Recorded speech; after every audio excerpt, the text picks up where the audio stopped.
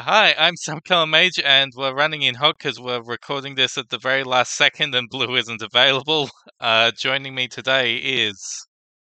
This is Techno Obliterator, and Aston Villa are fifth in the league now. Just wanted to give you that very important update. Oh, good for them. And this Very is good for them.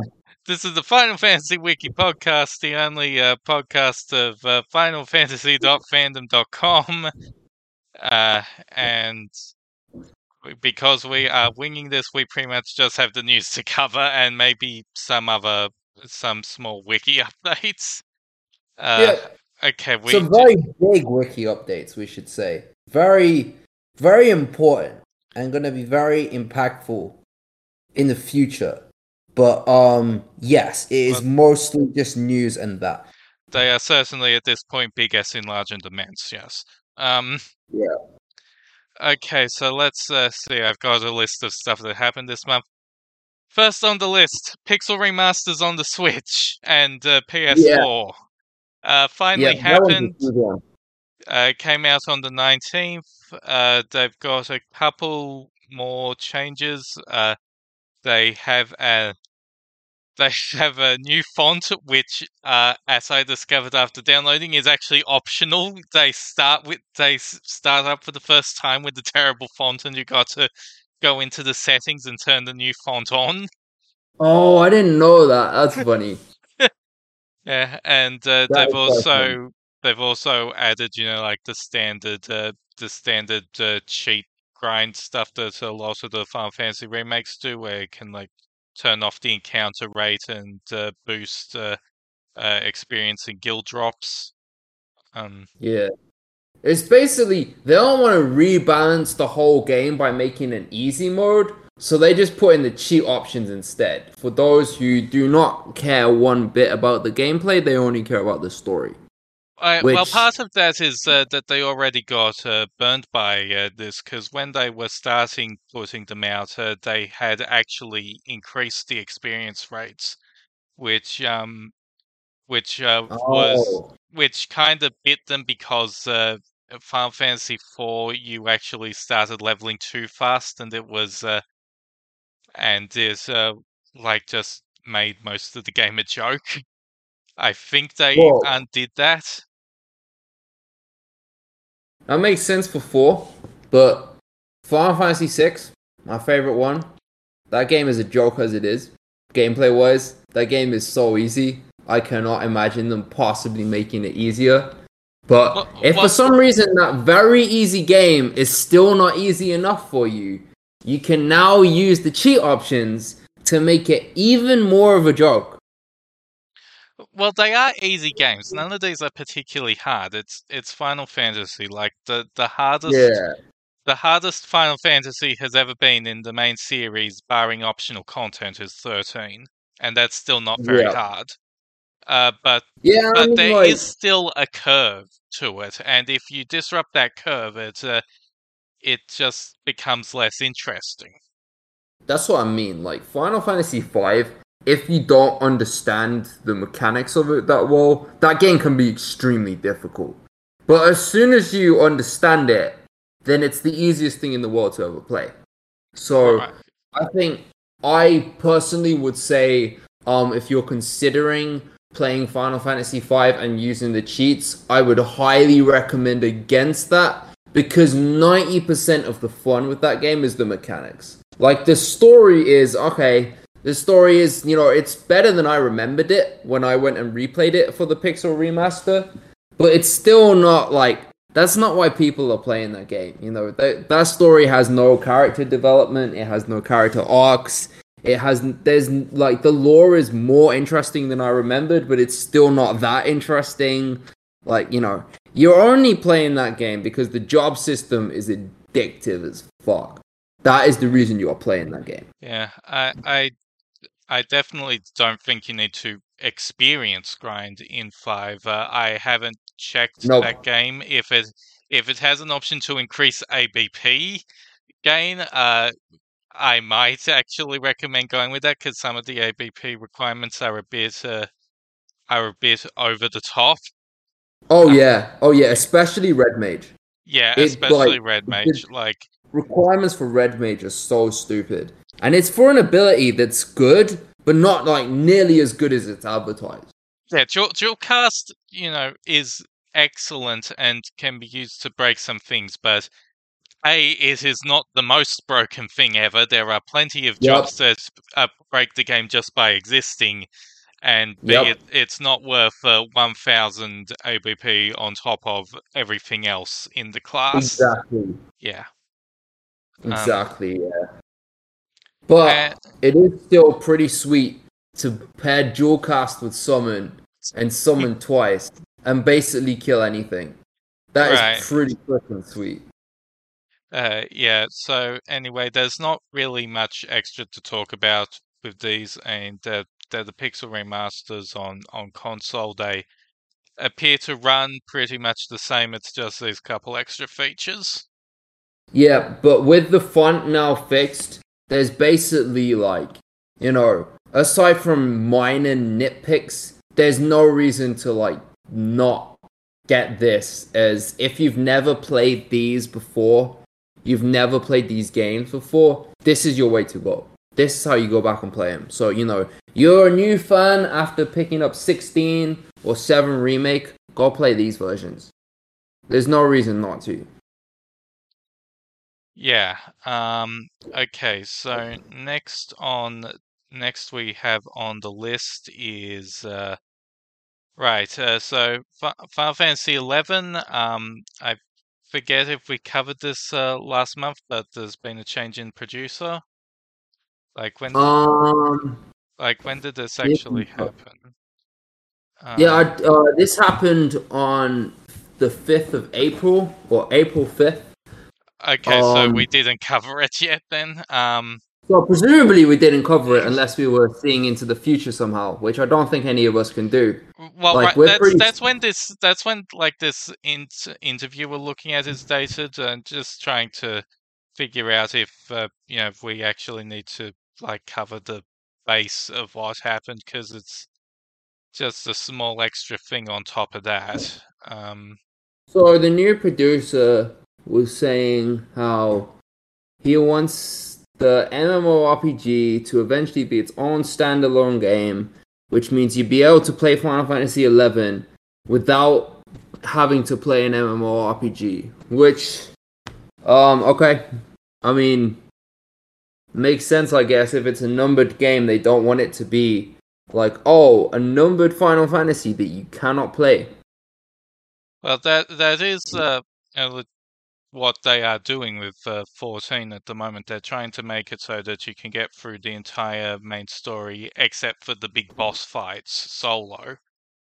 Mm, And even then, like a few of the big ones, like all of the four man trials that were in A Realm Reborn, and also one of the trials near the end of Endwalker, are also capable of being played solo with the AI companions. And mm, like, yeah, that does work fine. It slows those dungeons down a bit, but at the same time, they're dungeons. They're kind of brain dead, and mm. everything aside from like the dungeons and trials in the main story have always been solo. So, um, but yeah, 11 on the other hand is a game that was much more party oriented, and that is something that they have been working on for a while. Really, like, yeah, I don't like. I am not a big historian of 11, so like I can't tell you when they introduced the trust system, which was like you being able to summon NPCs as party members, and also All I like know about Final Fantasy XI is you can level down in that game. I That game bel can take away a level from you if I you die believe in they that. removed that. Like Okay, well there was you one can point. use like you can lose like you can still lose experience, but can't fall below the threshold for a level. Yeah, that's right. There was one point in the game that you could actually be leveled down if Yeah, you sucked at it too much. It's a yeah, brutal ass game. Yeah, it's just that, because this was made in the EverQuest era of MMOs.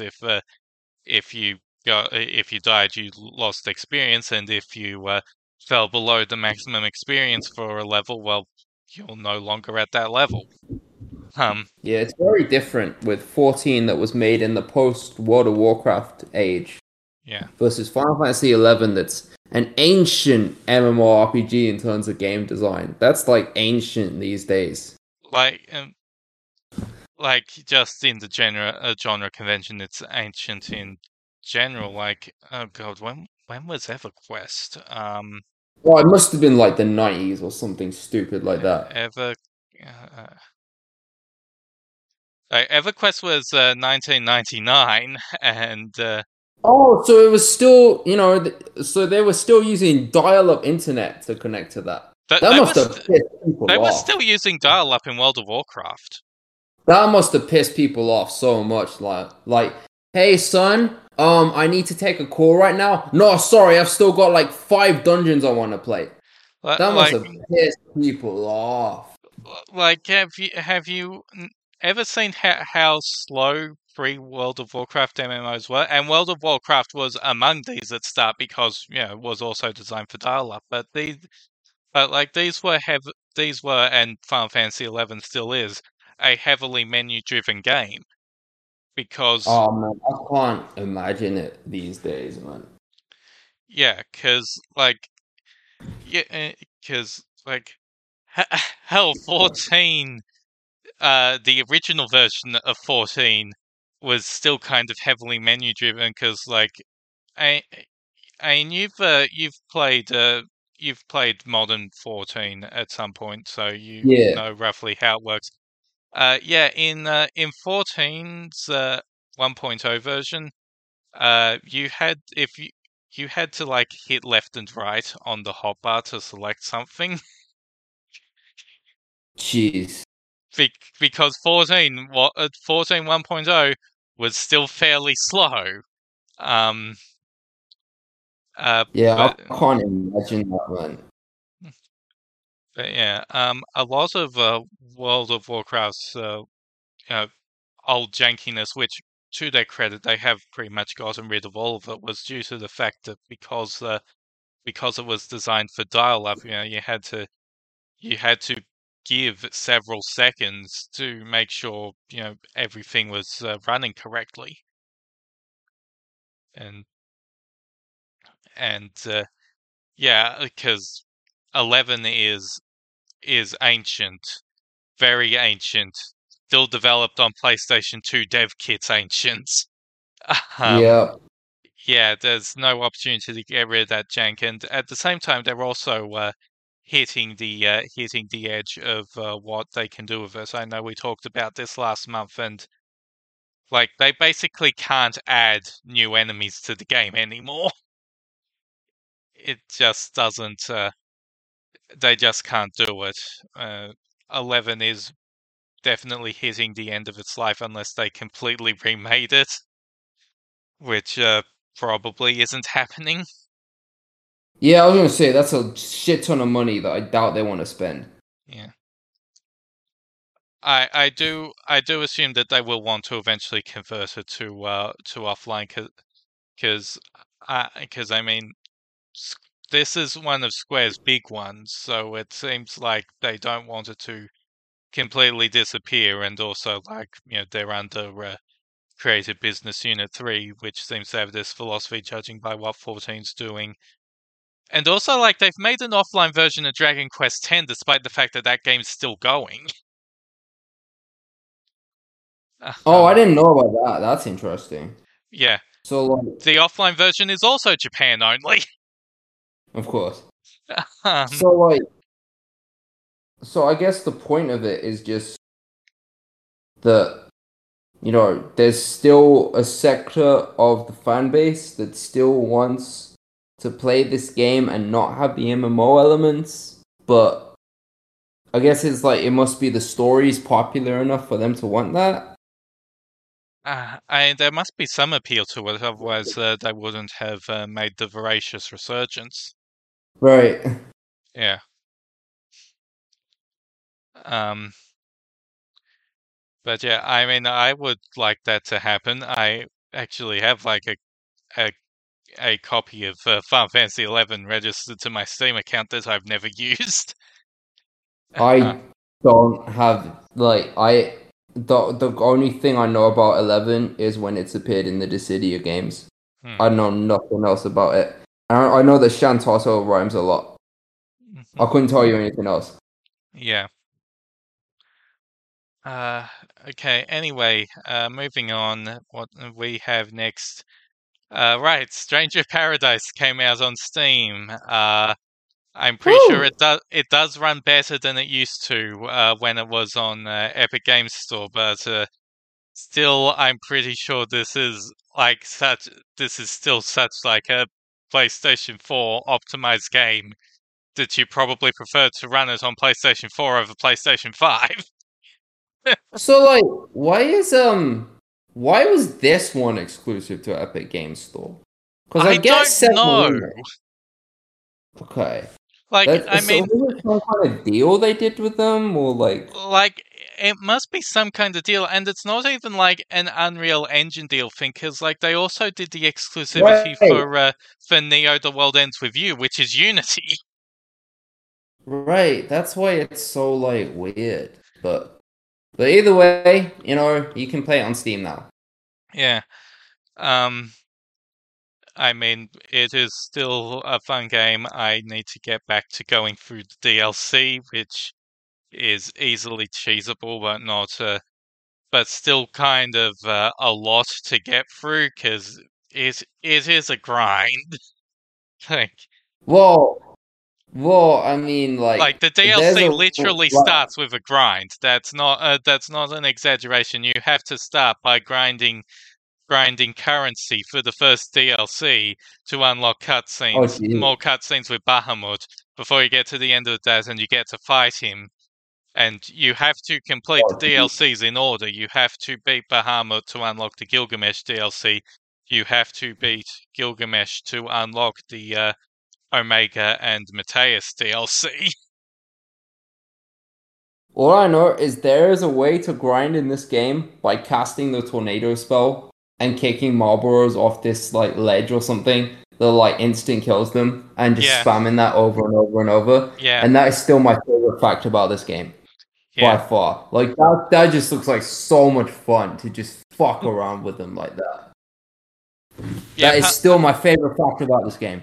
Punching enemies off cliffs is fun. Yes. Oh, I bet. Yeah. Um. Right. So next, okay, well that's like the biggest piece of news. Let's leave it until we kind of like, taking care of all the other stuff. So move on. Yeah, yeah. Final Fantasy 12. Matsuno has just outright said that the whole belief that Bash was the original protagonist is false. Yep. I mean, it makes sense, and it doesn't make sense at the same time because the main protagonist should have been Ash, since it's pretty much Ash's story. But like, you know, Vaughn was always there as the audience surrogate character. That was always his point. So from that perspective, it makes sense. But I feel like they just did a horrible job integrating Vaughn into the main story. Hmm. I understand why this rumor existed, and it's because Vaughn feels like a last minute addition. Right. Like it genuinely feels like that. Bash and Ash do feel like the central character for most of the game. Like Yep. it is generally speaking an ensemble minus Pinello. Uh, uh, Oh yeah. uh, but yeah, but also just when you think about it, the lead character being like the peasant boy does Mhm. tend to fit a lot more with Matsuno's general writing. Like uh, Ramza might technically be nobility, but he definitely doesn't identify with it. And like at the start of Tactics Ogre, which is about as far as I've played because I have too much shit to play.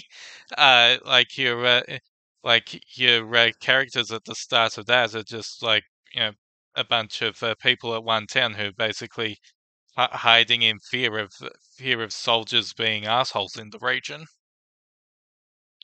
Like it, Final Fantasy 12 is one of my favorites in the series. I still love almost everything about it. But the story is where it clearly becomes so evident that that game had a ton of development issues. That game went through development hell. And like if you just look through like the history of it, like you can completely understand why the story just feels so disjointed.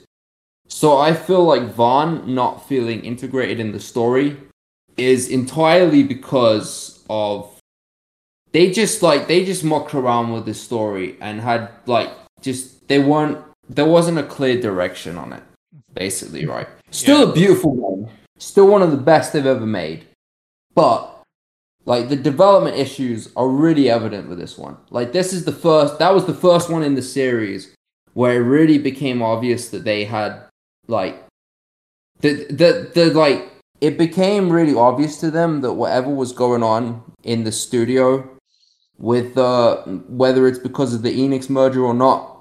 Like I don't want to blame engines for that one because like, you know, engines can be to blame for a bunch of stuff that happened.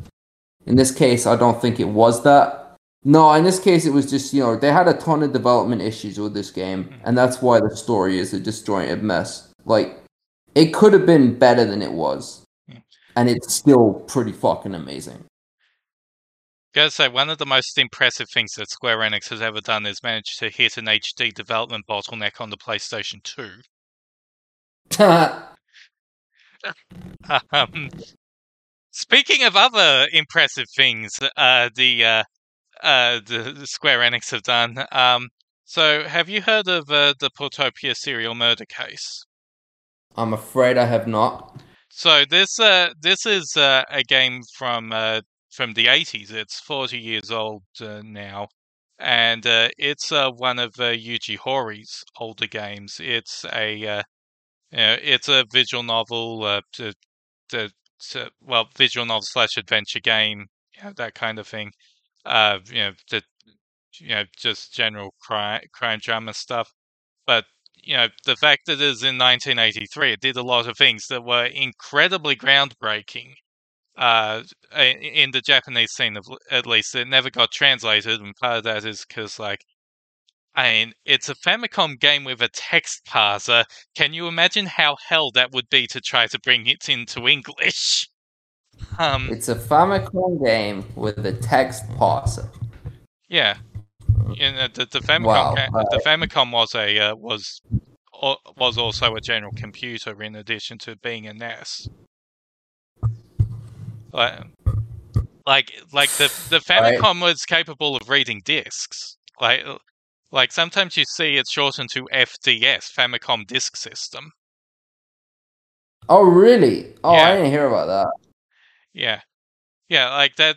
Like if you see some comparisons to between like Japanese and American versions of NES games, sometimes there'll be one of the big things will often be like audio and storage related changes because like the audio, first of all, the NES had a couple of input spots missing on its cartridge thing, so it couldn't use some of the sound chips that the Famicom cartridges could use. And second of all, there had to be alternate storage formats for some games because you can't save games to a disk, but you can to a cartridge. So that's where, Right. so that's why a lot of Famicom games, NES games have password systems because well you had to use that if you were using a disk. Oh. Um, Learn something new every day on this podcast. so anyway, Square Enix.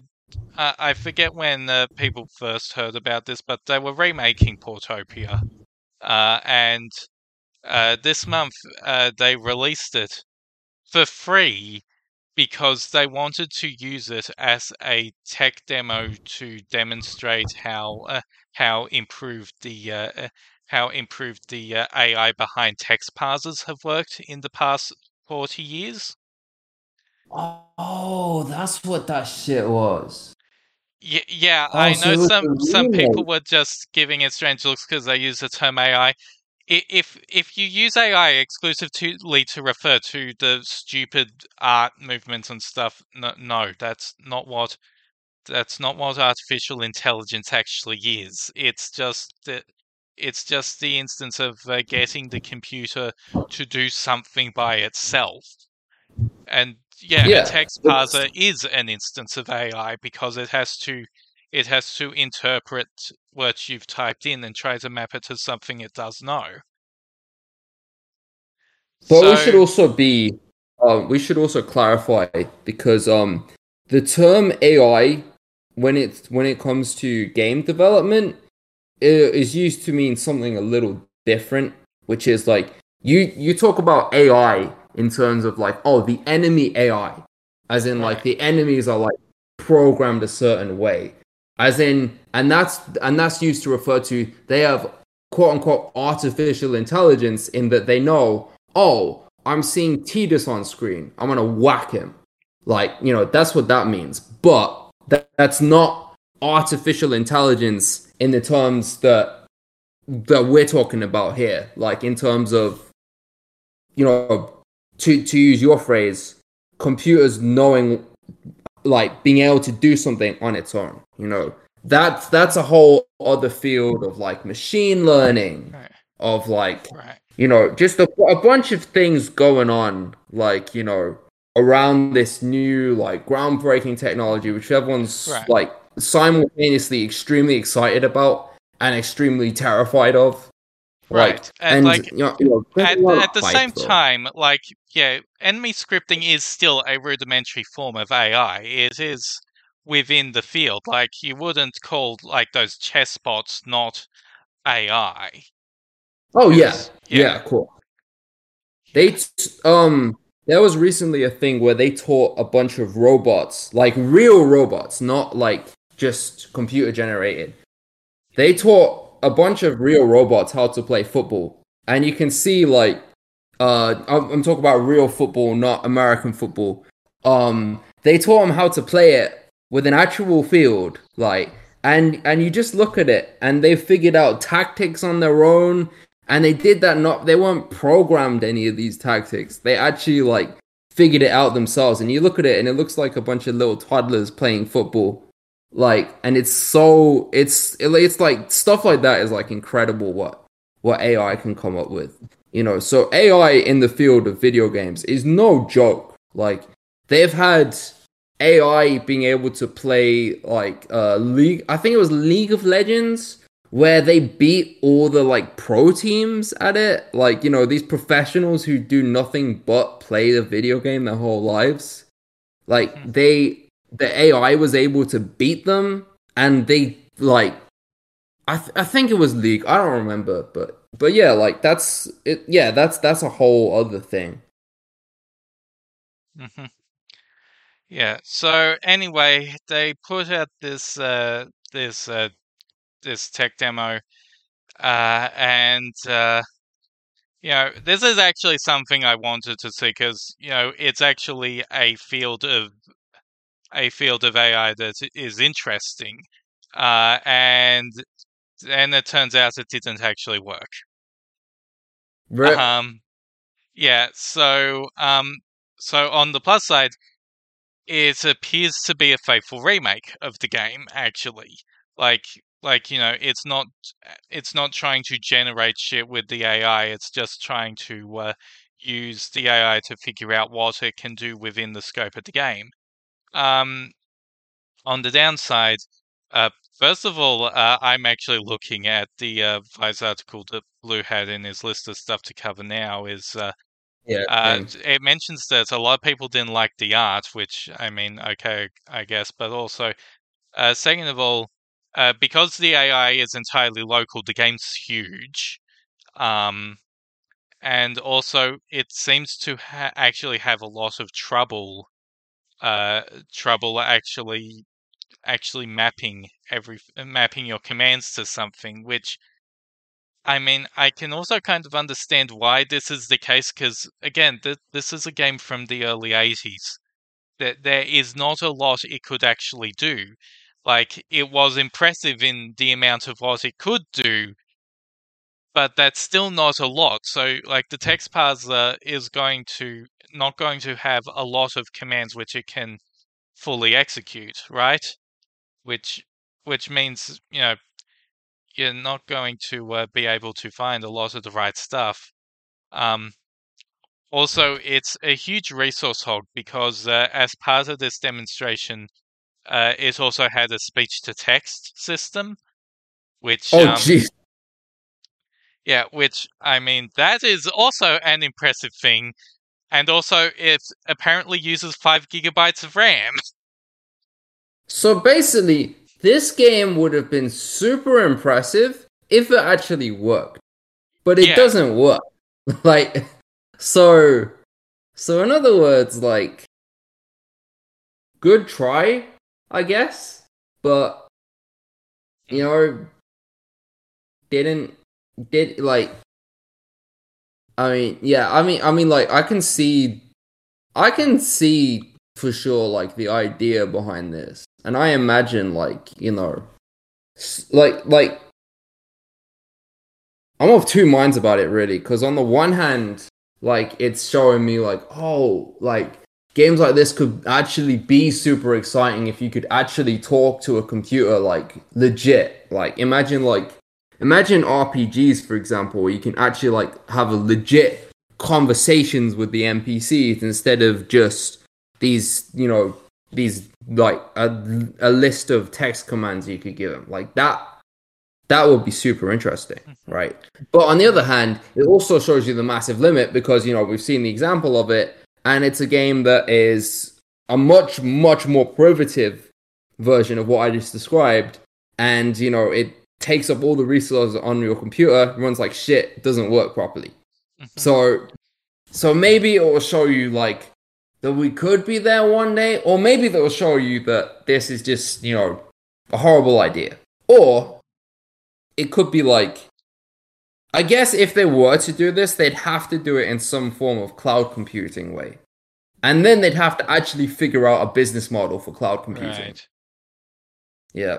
Like the Okay, so same. I'm looking more at this article, and apparently it does have like some basic capability to go off script, but it's mostly disabled because Square Enix had problems getting it to generate replies that weren't completely sociopathic. Um, so standard problem for for fucking chatbot AI shit. Mm. Oh yeah.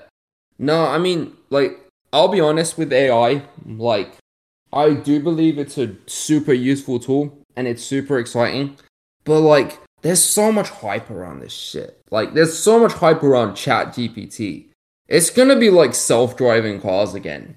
When back in the 2010s, they would say, "Oh, we're gonna have self-driving cars. We're gonna have them next year. It's gonna be so exciting." But also, we're gonna put a bunch of truck drivers and taxi drivers all out of work, so it's scary at the same time. But we're gonna have self-driving cars, and it's gonna be a revolution. Next year comes, they're like, "Okay, we don't have self-driving cars yet, but we're gonna have them next year, and then we're gonna put everyone out of work, and then it's gonna be really exciting and also really terrifying." Come next year, and they still don't have it, right? And it's come to a point where like a lot of these, self-driving car startups have either shut down or just Mm, their funding has completely dried up right. because they said, "Look, it's been 10 years, right? No, this technology has not materialized to the extent you promised us it would, and no one's come up with a business model for it." So it's just gone nowhere. Like, and I imagine like this Chat GPT stuff, a lot of this stuff around AI is gonna go exactly the same way. They'll get really good at it up to a certain point, and then they'll hit a wall. And they'll hit the wall, and they'll think like, "Oh, we'll get past it next year or next year or next year," but they're just gonna be stuck. Like, I think there's just a lot of hype, and people need to be like very aware of the fact that there's a lot of money behind this shit, and there's a lot of marketing hype that comes with that money. And there's certain stuff you should take with a massive grain of salt. Right, right, and a lot of that hype is very ephemeral. It's led by deeply weird people on social media who just want Oh to yeah. crow about how this is going to be a revolution, blah blah blah. And the second something new comes out, they all pivot to that. Like, all these self-driving people, most of them pivoted to NFTs, which Yep. left just the people who are like, look, I will create a fake human child to prove that my Tesla will not randomly run children over. Oh my God. That is a thing that actually happened. Yep. As it turns out, Twitter was full of deeply moronic people even before the head of the morons bought it. Um, Oh yeah. Yeah, it's uh, that's the thing. This is all coming mostly from Musk fanboys. yeah, Like yeah, they're the and like, loudest and most annoying people. yeah, and also like NFTs crashed over the past year, partly because it was a scam, and partly because all of those hype men have moved to generative AI. Yeah, and there's a ton of people that have this massive lawsuit against them because they marketed these NFTs that they didn't even use themselves, and they turned out to be a waste of money. Yeah, yeah, yeah. It's a weird time in tech, man. There's a lot of hype and a lot of bullshit coming out. Like, I am not particularly interested in generative AI because I mean, like, uh, I would rather not. I just, some like, you see this stuff, and most of the time there's still something that seems extremely fake about it. Yep, Like I know it's real, but it doesn't feel like it's a product that was thoughtfully created. You know, it's some of that artistic merit thing, because the AI doesn't really know quite what it's actually doing unless you train it on data sets that are frankly incredibly unethical. It tends to not create an output that is actually preferable. yep. Yeah. Yeah, it is a thing. Like, I'm fully admitting that I might look like a clown on this in like a year or two's time.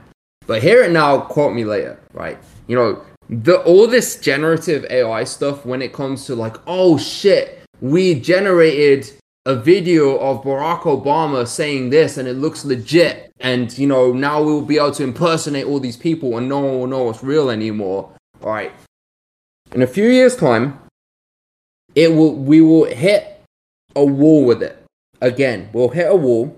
It will start getting more and more realistic up until the point, like the point just before it looks real, we'll hit a wall there. And then people will keep telling us, oh no, we'll cross the wall next year, and next year, and next year. And we never will. It will never be that good. Like, I mean, again, I might look like a clown on this in a few years' time, and it might be a legit political topic, but I very much doubt it, based on Look, how all this stuff has gone. look, if things do actually change, I'd be willing to take a make offer on that. I mean, I am a person who did think that self-driving cars could actually be a pretty cool thing. Same. But of course, that's because, I was young enough to not actually understand the reality that these won't actually work because politics. Like, Yep. how hard is it to get a road fixed now? And like, how is an AI going to actually respond to a road that isn't to spec, basically? Yep. Yeah, like The, I was the same exact way, man. Like I remember like when it was first starting to take off, and you'd see all these videos online about like, oh shit, we're gonna put so many people out of work and we're gonna need to like completely rebalance the economy and we're gonna need to do this UBI, which tangentially might be an interesting idea for different reasons. But they said like, oh, we're gonna need to do all this stuff because we're gonna put so many people out of work and we're gonna make humans unemployable and it's gonna do blah blah blah blah blah. And 10 years later, it hasn't happened, and mm, it's looked no closer to happening. Right? I yeah, own I own a Tesla, right? I Mhm. have one of those vehicles. Would I ever trust it to be self-driving? Fuck no. And they're not even close. They keep telling us, oh, we're gonna have it next year. They're not, like, they've been telling us that for like a decade. It's just not gonna happen. Yeah, And I and think, like like, even like its current stuff, that's really just a scam. I mean, yeah. it makes a ton of mistakes, and the only thing it really seems to be intelligent as is turning itself off at the last second to avoid liability. Oh, I heard about that. Oh, that's bad. Look, I mean, there's other reasons to get a Tesla, which is, the environment, electric cars, blah blah blah blah blah. I still recommend it for those reasons. I would never recommend getting the self-driving shit. If that's why you're getting it, don't. It's that part is gonna waste your money. But um like, full self-driving, that part is a scam. But you know what isn't a scam? Is the driver assistance. That stuff is really good. I put my car on autopilot. Okay, I can't change lanes with it or whatever. I still need to pay attention to the road, but it makes it a lot more convenient. So that's exactly how this AI tech is going to go, right? It's not going to go to the extremes that people say it will, where it puts everyone out of work. What it will do is it makes the people who are good at their jobs already even better at their Mm, jobs. That's mhm, where AI is going to come in handy, right? mhm. So if we take it back to this Square Enix tech demo, like, are we going to have a whole game of, a murder mystery game where you can talk to it and they can talk to you and blah blah blah, and that's going to be your whole video game? Probably not. But there might be a bunch of different ways where AI could, improve the experience a lot. For example, it could be a situation where, we are able to play an RPG where we can talk to the NPCs, and there might only be like a set number of responses that the NPCs understand, to move the story forward and whatever. But we might get there. Like, there are ways where this AI technology might come in handy. But this is an example of the AI technology just not being that good. It's not as good as the hype we've heard around it. And, shit's expensive. That's the other thing. Like, it's Yeah, expensive on your computer's resources. It's expensive for people to develop. Like, this it's just like, I imagine a game made out of AI, like, made out of AI. I imagine a game that's based so heavily on AI and hogging your computer's resources is gonna cost you a shit ton of money. yeah. I mean, honestly, while you do explain pretty well why it really can't happen, I think someone's going to try, and it's probably going to be about as embarrassing as this. So, Yeah, yeah, exactly. yeah. Someone's gonna try, and someone's gonna be out of work in a few years, and that's sad.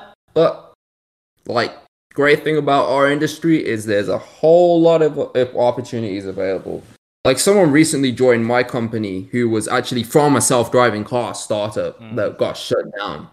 Yeah, So, yeah, that's probably a bad situation to have been in the last few years, the self-driving oh, I car bet, startups. I Um, bet, yeah, it's rough. I mean, on the plus side, it might lead to a collapse of part of the gig economy, since a ton of like the gig economy driver companies were trying to pivot into AI driving. That was the whole thing was like, oh, Uber's not profitable now, but it will be as soon as we take away the drivers. And of course, they tried it. I think they tried it in Phoenix. I know I actually saw one on the road in Phoenix, Arizona. Oh And God. they had to shut it down because I think there was like a huge like fatal accident that caused it, and then all of a sudden the whole thing got shut down. Like, nope, you're gonna have to find another way to make it your business profitable, Yeah. right?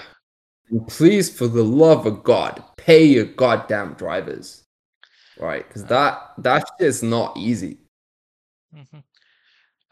Okay. So let's see. Uh, so there was a Final Fantasy 14 patch thing on this list, but I'm pretty sure that's the same stuff we covered last month because I believe it happened on the last day of the month. Um, Yep, March yeah, 31st. That was when it was revealed. yeah, The Dark Throne. we've definitely covered. Yeah, I mean, there's not much to cover aside from what I said last month, which is we're gonna beat up Golbez. A That's still happening. We're gonna beat up Golbez. Um, so uh, if we get some the good news, the FanFest is coming up in the next few months, which will be the reveal of 7.0. This is the point where they'll start actually pivoting the plot towards whatever we're doing for 7.0. so a Um, new like saga. hmm? So this, yeah, then that one's the new saga in it. Yeah, well, the new saga started in 6.1. Like, Oh, it did.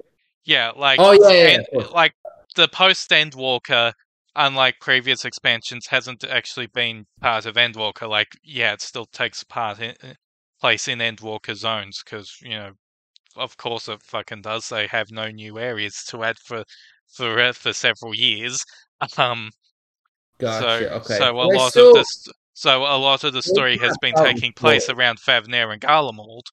Um, but um, yeah, this is but yeah, 6.1 was supposed to be considered like the start of the new story, which so far has been about exploring the void, trying to find the last member of the first brood unaccounted for who she got sucked into the void during the Allegan Empire's reign, and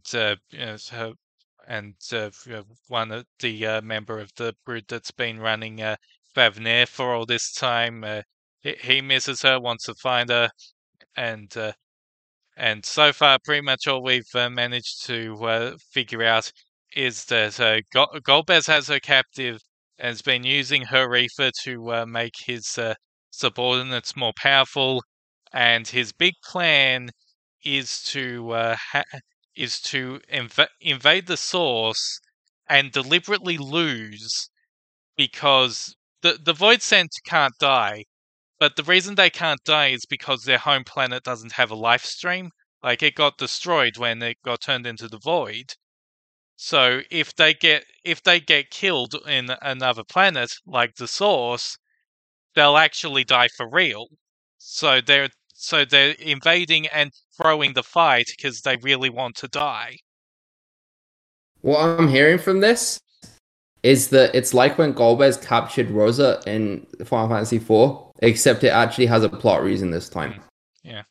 They're not just doing it for the sake of like the Final Fantasy IV butchered Rosa, man. I mean, it like that's like one of the worst female characters they've ever done. Uh, God, this is yeah. They cannot remaster how cardboard her personality is. Unfortunately. Yep, yep. The Pixel remasters ain't fixing that. Yeah. Yeah. Um. So anyway, I mean, so far what's been confirmed there, it's not much because like the full reveal, like because these patch reveals are divided into two parts. Like the first one is the general overview, and the more in-depth one is going to be on May 12th.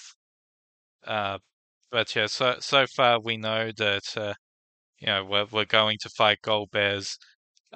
Which is actually interesting that they've just outright said this because because for the past couple patches they deliberately hid who the thing was, probably because they were trying to mask the fact that we killed all of the four elemental archfiends in the space of two patches.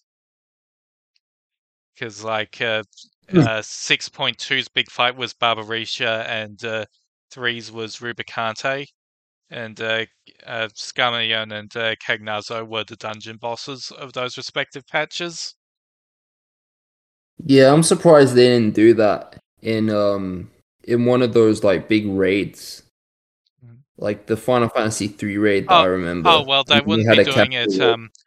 doing it at raids because the raids are supposed to be tangential to the story. They might come back That later, makes which sense. is why it's now required by the main story to do the Final Fantasy 3 raids.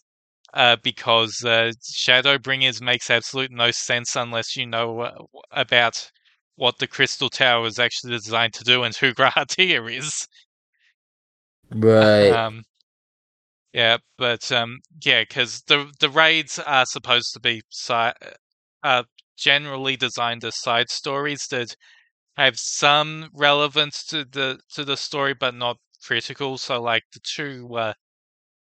two raids of Endwalker, one of them is Pandemonium, which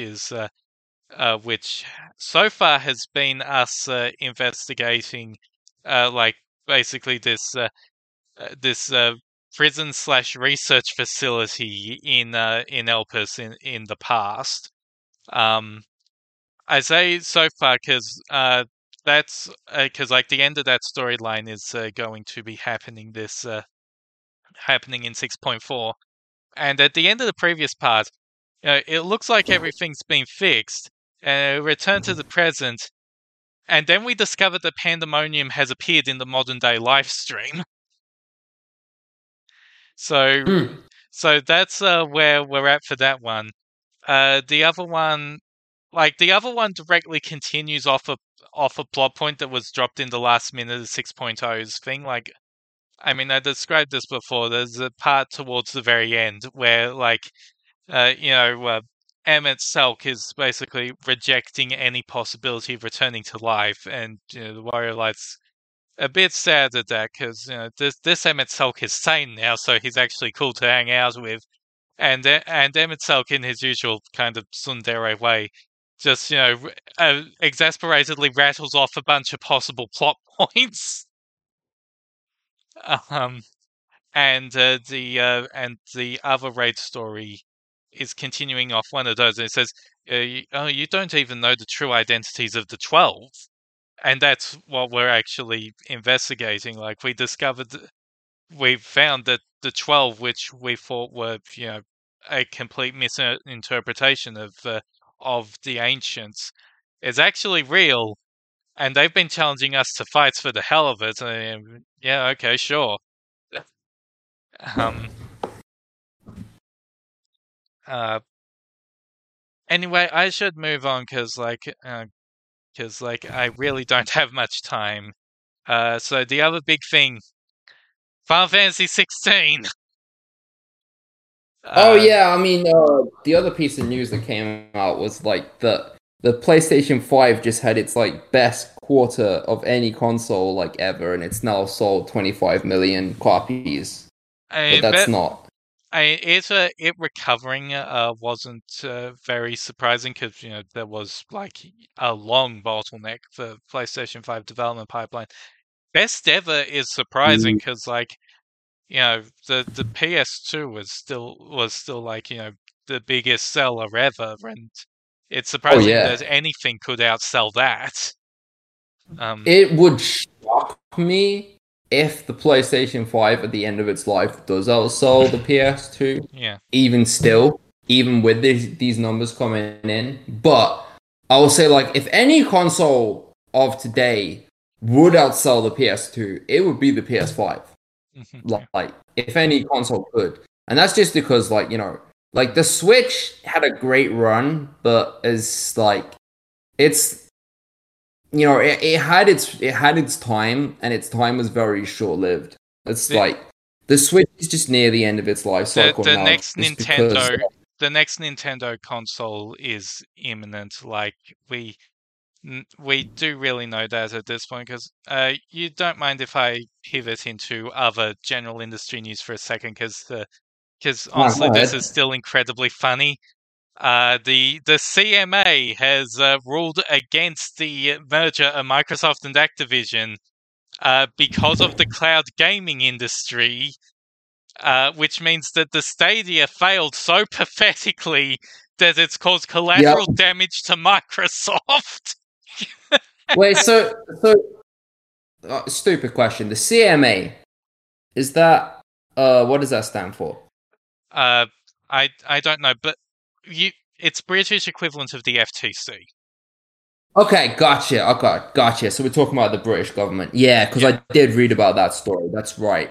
Yeah, they ruled against it because of the cloud gaming thing. They didn't want Mm, Microsoft to have an unfair advantage in cloud gaming because they have no real competitor there. Like mhm, who are they competing against? Sony? mm. Like, I mean, I use the PlayStation cloud streaming stuff. I actually kind of like it. Like, I think it's pretty I can't convenient. use the PlayStation Cloud streaming because I live in the Southern Hemisphere. Oh yeah, because it's not even available for you yet. Yeah, well, I use it. I like it, but is it replacing like physical copies of games anytime soon? Fuck no. It's not. It's not even like like you said, It's it's not not even replacing available. digital copies It's of not. games. Like, It's not available in half the world, yeah. so it's not there yet. But but yeah, like the idea that anyone could challenge Microsoft at this point in that regard is kind of laughable, to be honest. So I mean I thought the ruling was fair for other reasons, but if that's the reason they're going with, then great. Yeah. But So but Microsoft anyway, aren't gonna have.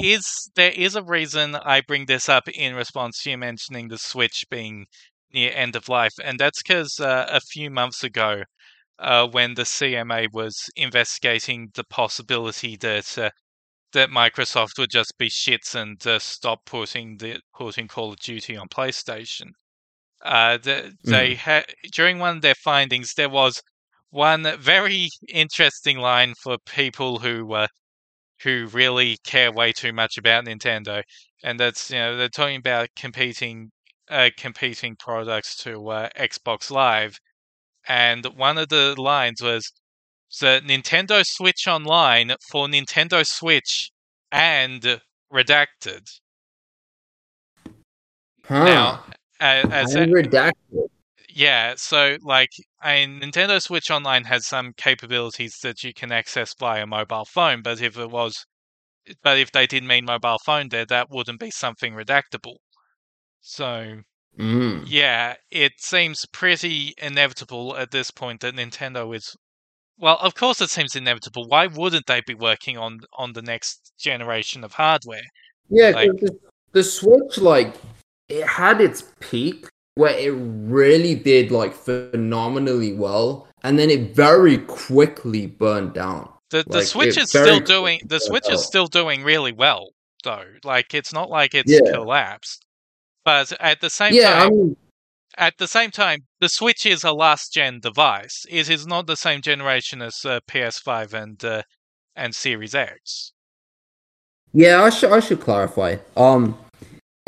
It did do phenomenally well. It is still doing well, but in the eyes of the consumer, like basically, the problem it had was it launched underpowered to begin with, right? So it just, of course, couldn't keep up with third party games as they were going. So it went from, oh shit, I should buy every single third party game on the Switch because it's more valuable because I can take the Switch anywhere. Hmm.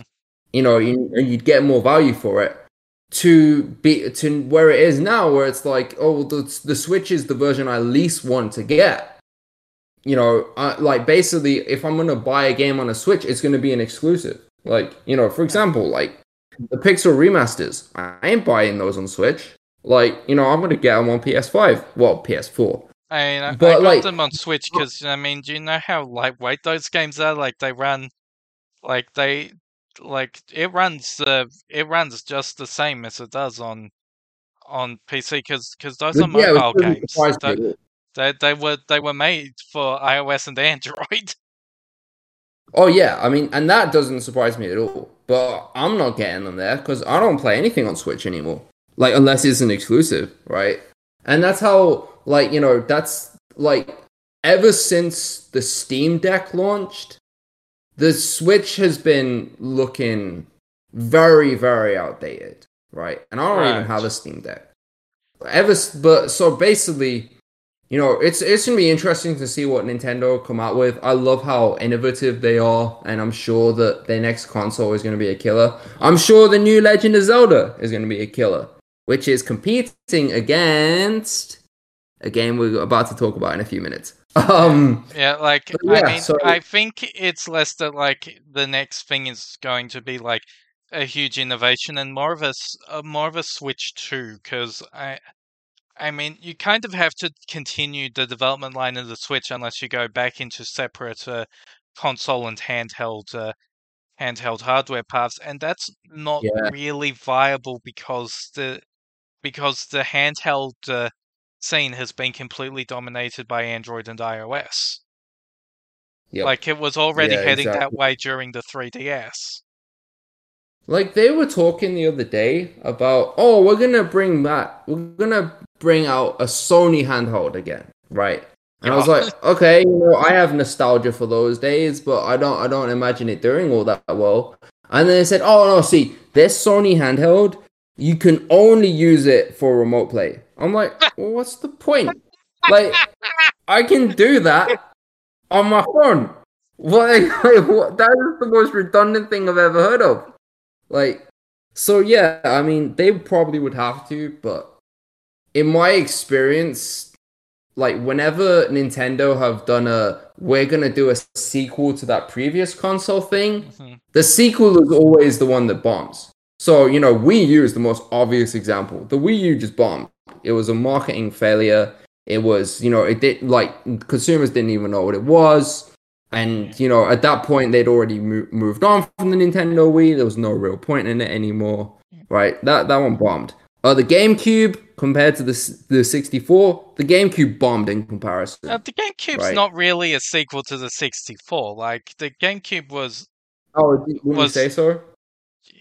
yeah. I mean, like like a lot of the early Nintendo products, they were before back compat was a thing. So like, there wasn't like kind of no ongoing thing of sequels. They were just completely new products, like the NES Hmm. and the SNES, the 64, the GameCube. They were all intended to be like completely standalone products, and then like Nintendo actually really got into back comparison. Like, the Wii was GameCube compatible, the Wii U was Wii compatible, and could be hacked into being GameCube compatible. Um, Mm. this of course doesn't apply for the handhelds because there was always a degree of lineage all the way from the Game Boy up to the 3DS. They all had at least one generation of backwards compatibility. Yeah, when you mentioned the SNES, I was like, okay, that one was a sequel to the NES, and that actually did do really well. So I guess that defeats my argument. But yeah, so we'll see what Nintendo does next and how that affects Final Fantasy going forward.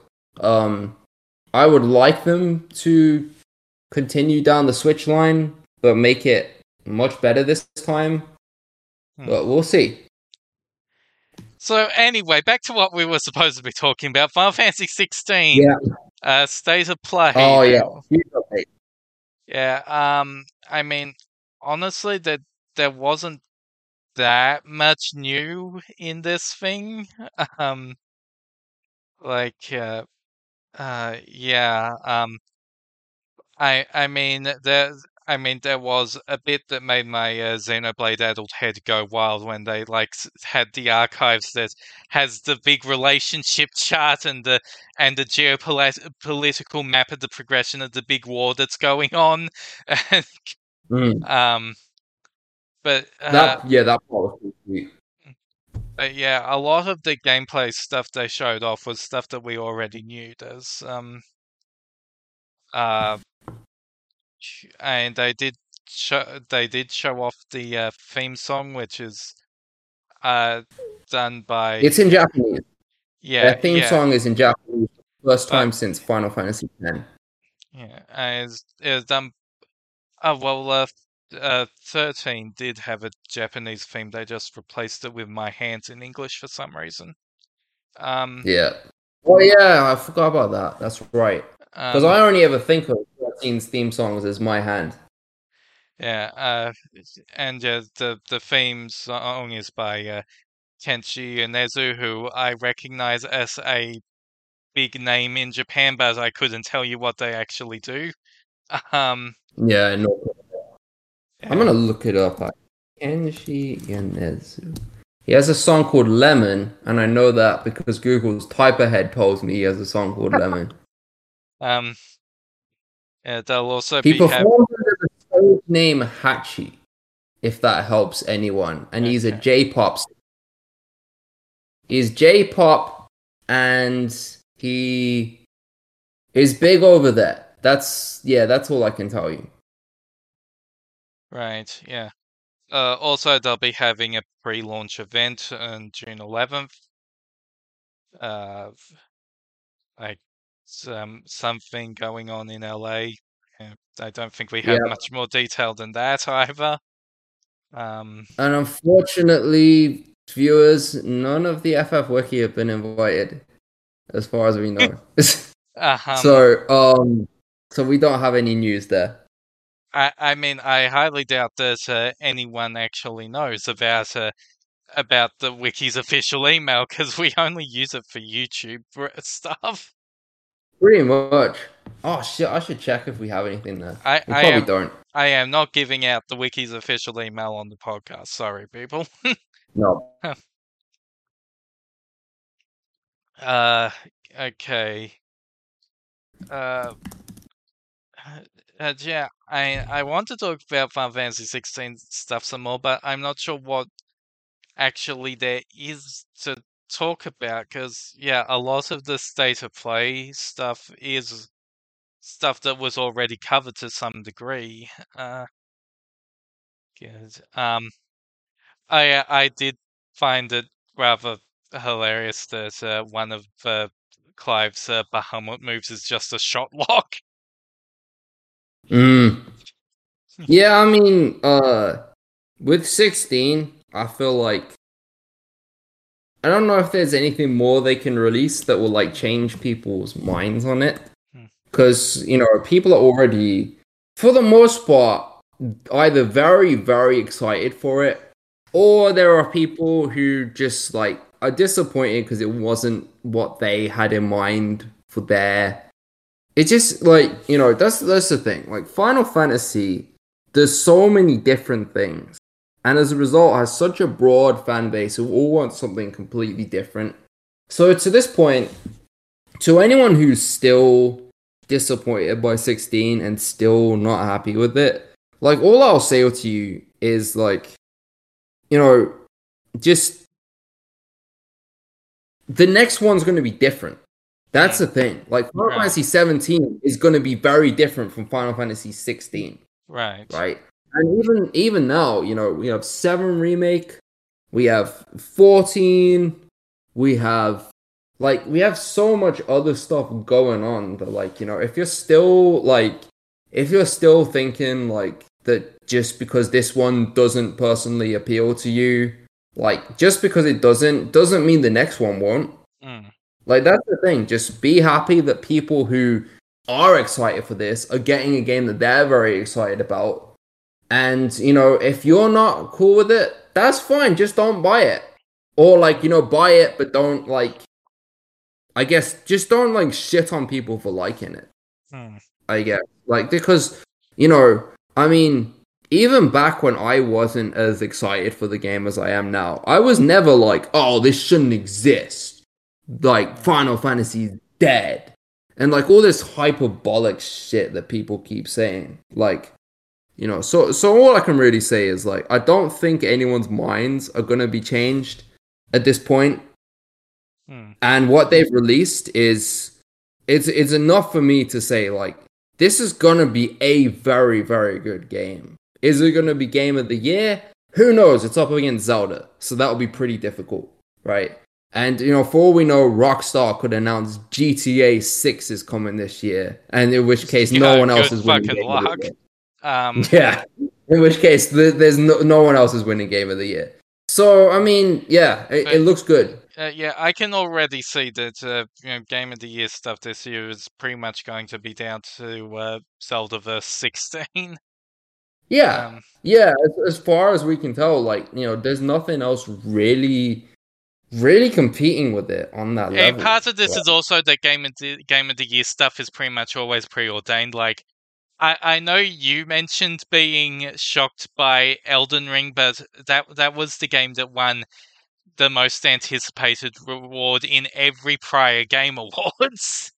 That's that. Yeah, that's fair. Like I was surprised just because I thought like, you know, the way I've seen the Game Awards go is normally it's like, oh, Last of Us 2 wins in every single category it's in. Oh, would you look at that? Last of Us 2 Game of the Year. Who could have seen that coming?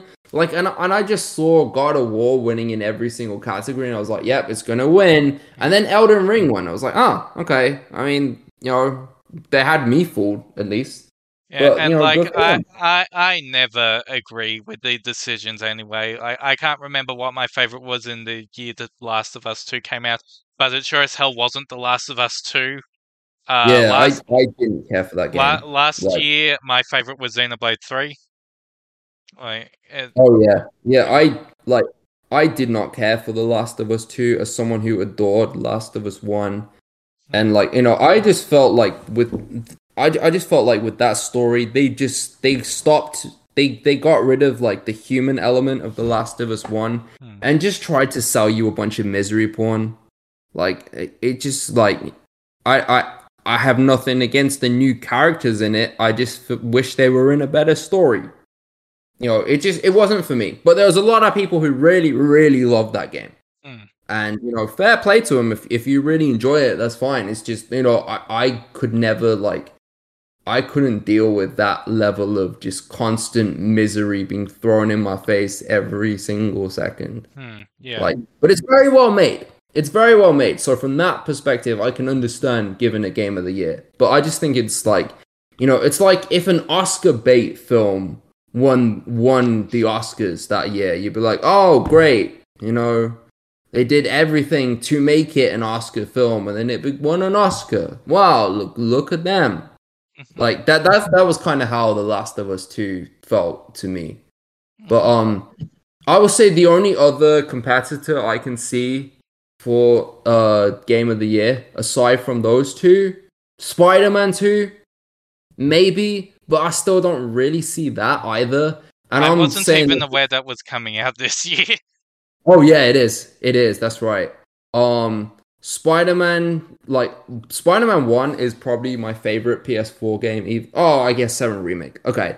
Other than 7 Remake, Spider-Man 1 is still probably my favorite PS4 game. Mm. And it's Insomniac Games and they like I love everything they ever put out, but even still like there aren't many people who would argue with you that Spider-Man 1 was incredible. And Oh the yeah. way they've been talking about Spider-Man 2, it's meant to like be even better than that. So I could possibly see it, but it's just too hard to say at this point because there's so little we know about that game, Hmm. other than that it's meant to be coming out late this year.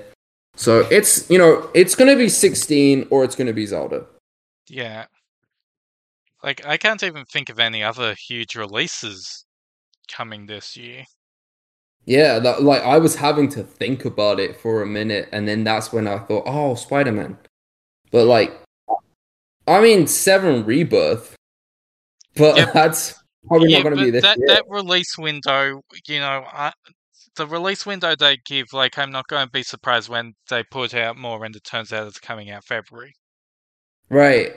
Right, exactly. Yeah, I Yeah. would not be shocked. In fact, I mean, I'd be thrilled because it would give me more time to work on stuff, but I Hmm. would not be shocked.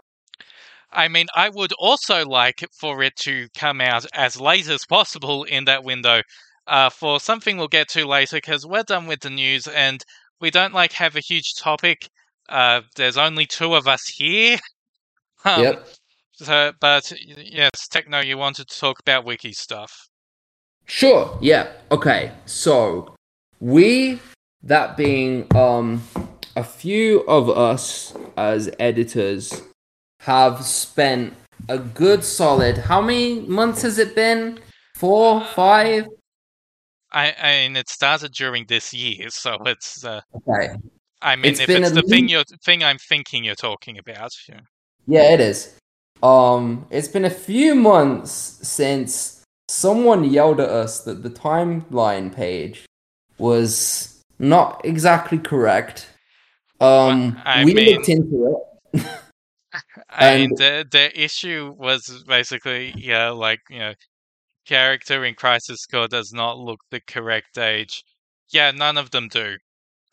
oh yeah, Literally none of them do. basically, Nomura is not very good at depicting accurate ages. yeah. So how it You would not started. guess that Riku is only a year older than Sora at the start of Kingdom Hearts.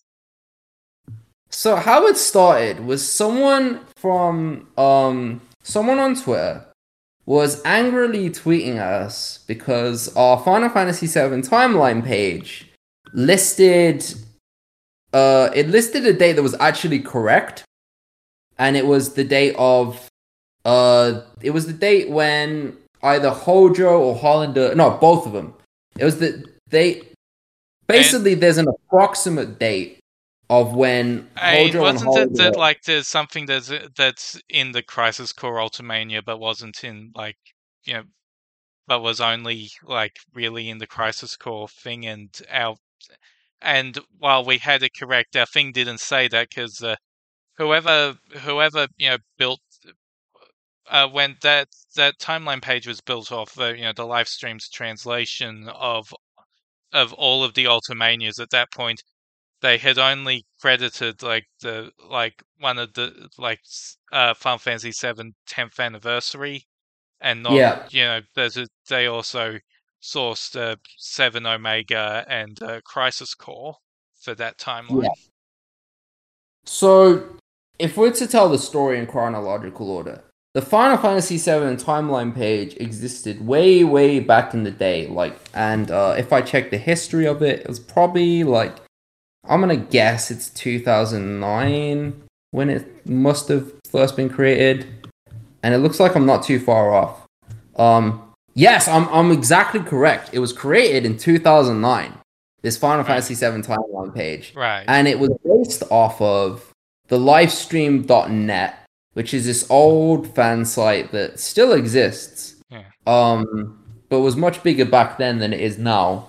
Yeah. And what they did is like you said, they created a timeline based off of a bunch of different sources that they found, but the only one they really credited was the 10th Well, anniversary edition Well, Ultimania. they mentioned that they also included stuff from other things. It's more that it got lost when we were adapting it to wiki format.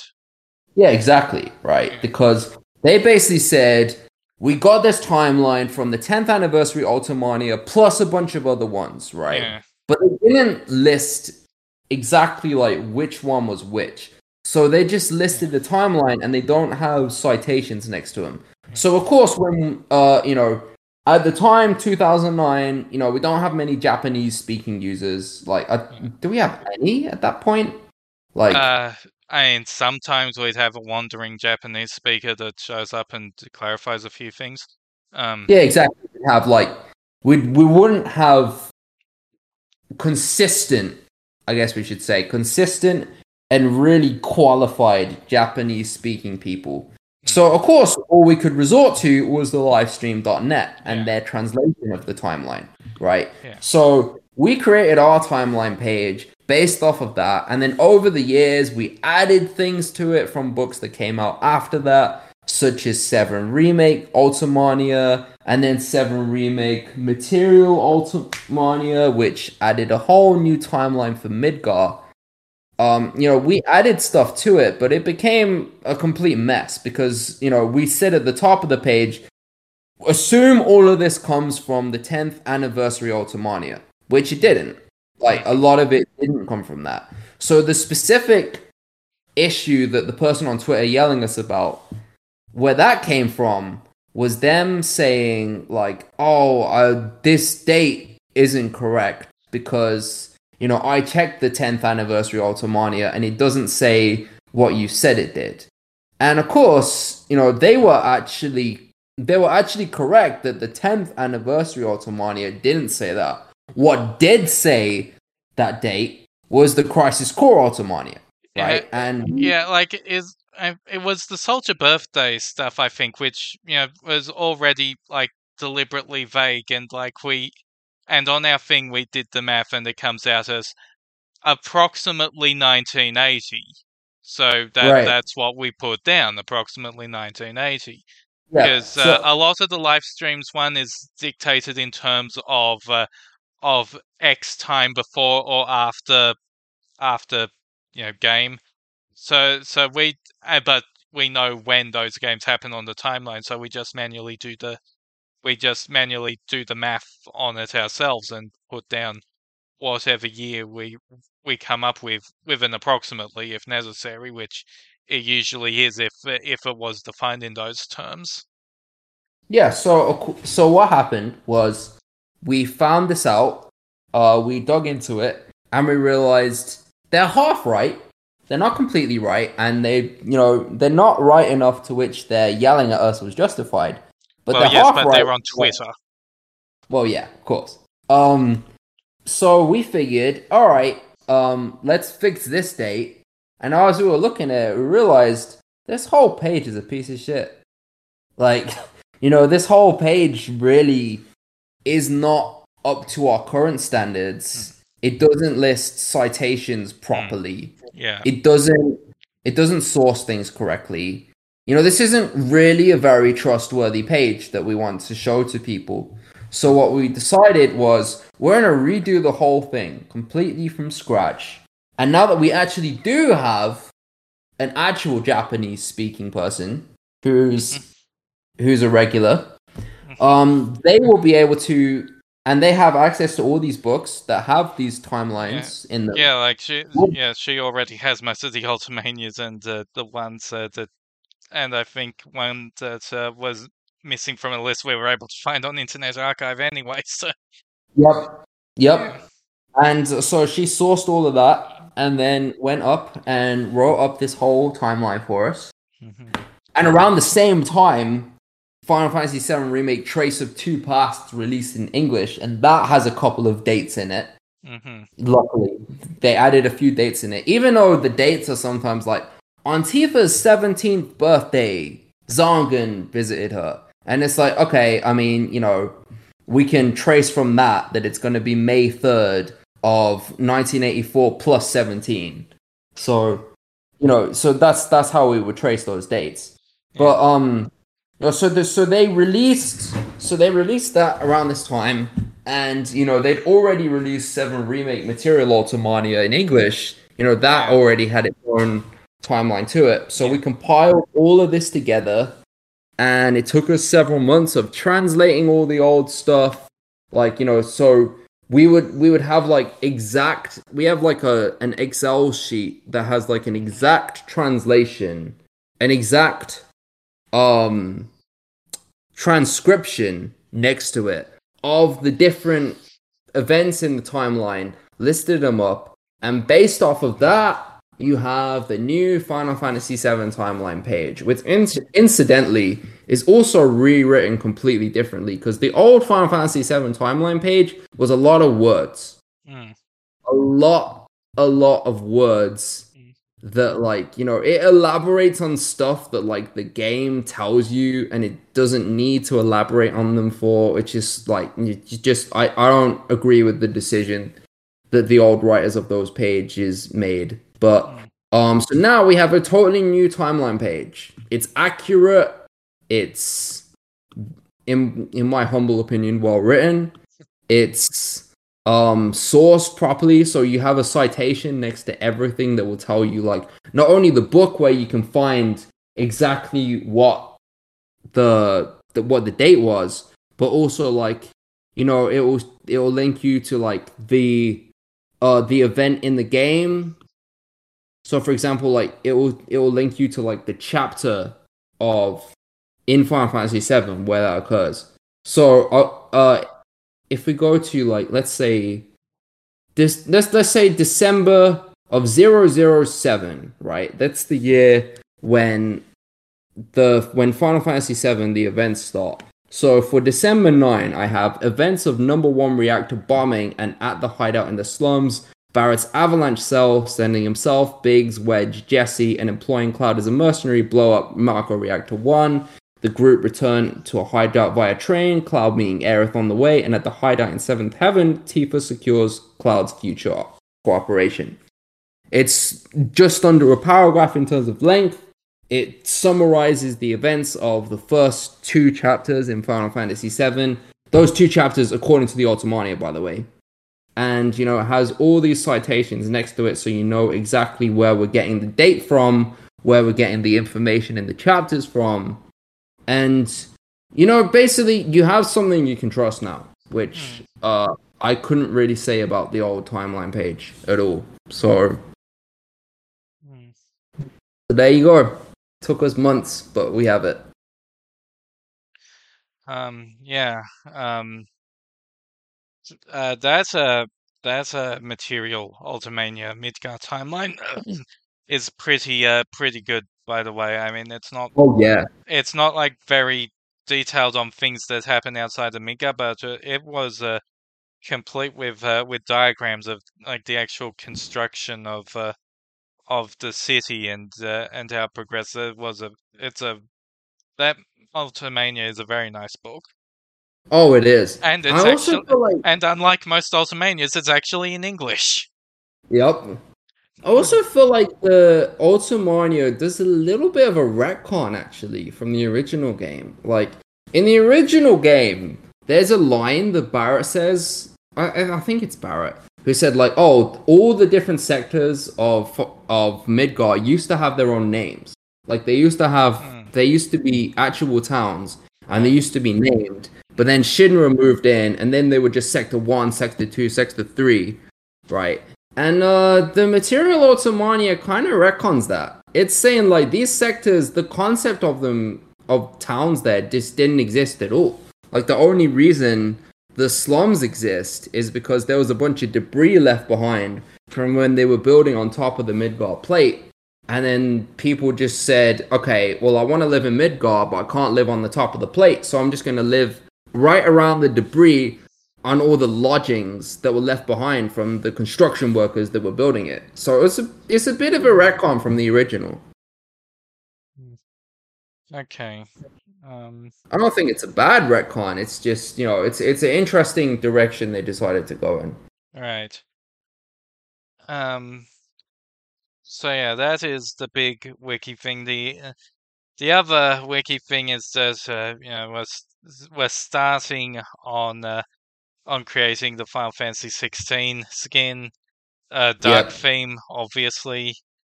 I haven't done much with it. Like I've mainly just created a linear gradient to replace the background color, because I mean, like one thing they showed off during the state of play was like the title screen, which like that was really nice. And it Mm. has like this blue to red wash over the entire thing, which I have sort of emulated on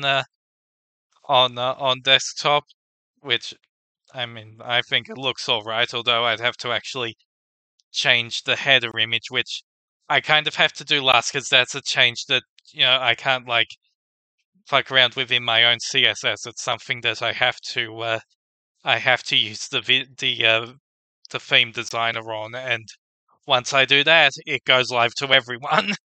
um, Mm. and like I'm working on it slowly. I did mean to do stuff, but yeah, I had an excuse, and as the Xenoblade 3 expansion came out this week. As good an excuse as any. um, but I have actually beaten that now, so I'll get back to fucking actually working on stuff.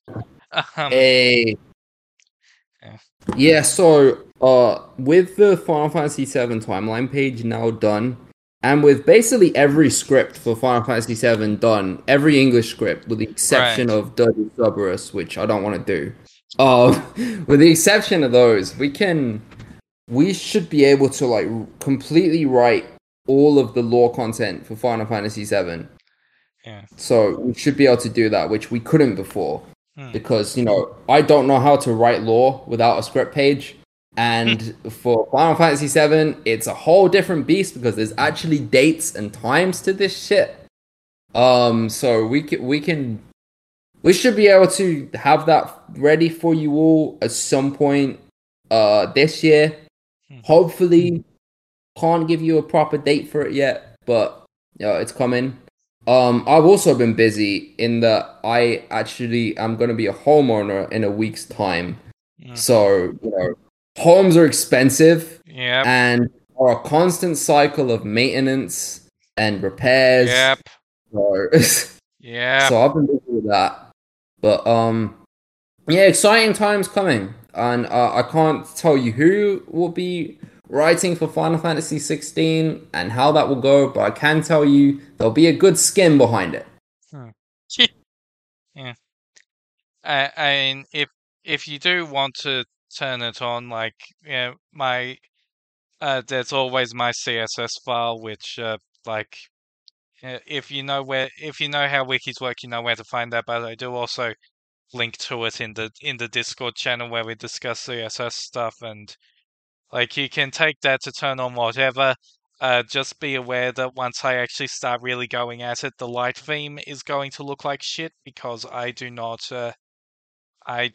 use the light and dark theme filters in my personal CSS because, like, it's just a testing ground for stuff. And once I'm done with it, I'm just going to turn it off entirely after I import stuff into the main skin.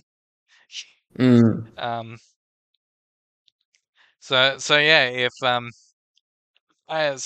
if people are interested in beta testing that, yeah, you can just grab my CSS and tell me what you think. Not much to talk about yet because all you'll see is that gradient. um, yep. yeah. And plus, like, a lot of it is tied to the theme designer these days, and not necessarily to CSS. Hmm. Well, the theme designer does translate into CSS. Well, yeah, oh yeah, yeah, it does. But like, Yeah, um, and like if it's something that I'm not really supposed to do, like say the gradient, I can just put it in the CSS anyway and override. yep. um, right. Was I there would any? say Hmm? I would just say that there are wikis out there with some god awful designs that are really shit because they're doing stuff in CSS that they're not supposed to be doing. But luckily, in our case, we have several people who are actual like professionals in the tech industry, and we work with this kind of shit all the time. We Yeah, actually know what the fuck we're doing. yeah. Like, we're not a 13-year-old who's figured out CSS for the first time and graphics design is their passion. And also, just in a general sense, we don't fuck with the content. Like that is Yep. the big issue. Like if you look at it right now, even if you don't like this fade from black to blue to red that I've got in the background, that is the back of the background. If you know how fandom skins work, the background of the site and the background of the article are completely different things. And for what should be hopefully, yeah, very fucking obvious reasons, we do the background of our article is completely completely solid, no opacity at all, so it doesn't. So what's going on back there does not bleed into the article. Right. Yeah. Plus, a lot of the more egregious things on fandom wiki skins, a lot of them are banned now. So, for example, you're not allowed to change the cursor anymore, which I can't believe we were ever allowed to do that. That was so stupid. Ah, damn. But there were some wikis, like, I think like Disney Wiki was the most infamous example, God, where I remember going to that site. like they changed the fucking cursor so it looks like the Mickey Mouse figure, and it's so disorienting. Like it makes me not want to use the site because it looks so weird. But they banned that. You're not allowed to do that anymore, which thank God. I'm gonna check that skin actually. I'm gonna see if they improved it. Hmm. Oh, okay. I mean, it's not, it's not nearly as bad as it used to be. Right. Not to Um. chat shit about that wiki. I'm sure the content is fine. I'm sure the community know what they're doing. But, Yeah. you know, your old skin was not very sightly. Um. Okay. Is there anything else that we needed to cover? I don't think so for this month. I think you can see us next month. Right. Okay. So that's it. I'm Sam Mage. There's Techno Obliterator. Our uh, hold on. I need to bring up the podcast stuff because I forget the exact La name of the Montana song that de I'm la- going to have to edit into this. It is La Montana de los Caballeros Lovenes by Expiati Novice from OC Remix in the Balance of Ruin soundtrack. Um, right, and I guess as an outro thing, while Blue couldn't be here this time, he did ask us to mention one thing that happened in the last couple of days, and that is some layoffs at Vice Media, which has them shutting down all of Waypoint. And yeah, that is some real sick shit, honestly. Waypoint sometimes could be weird, but overall it was actually a very good media outlet. Um, and like and games media sucks, man. Like Yeah. if anyone tries to do something good, they just end up getting ousted because money. So the Yeah. one guy who tweeted at us a few weeks ago when fandom laid off a bunch of people in their own media division, it's not just fandom, mate. Mm. Like it's not just fandom, and you're gonna need a much more compelling reason for us to fork than just that. But also the layoffs at Giant Bomb were objectively awful. Well, yeah, those were fucking horrible. They were, but just media in the gaming space is not great. It's Yeah. not in a good space. Uh, right. And anyway, but yeah, that sucks. I don't know what else there is to say. Except, maybe signing off the same way that its Waypoint does. Fuck capitalism, go home. That Yeah. See ya. was See you next time.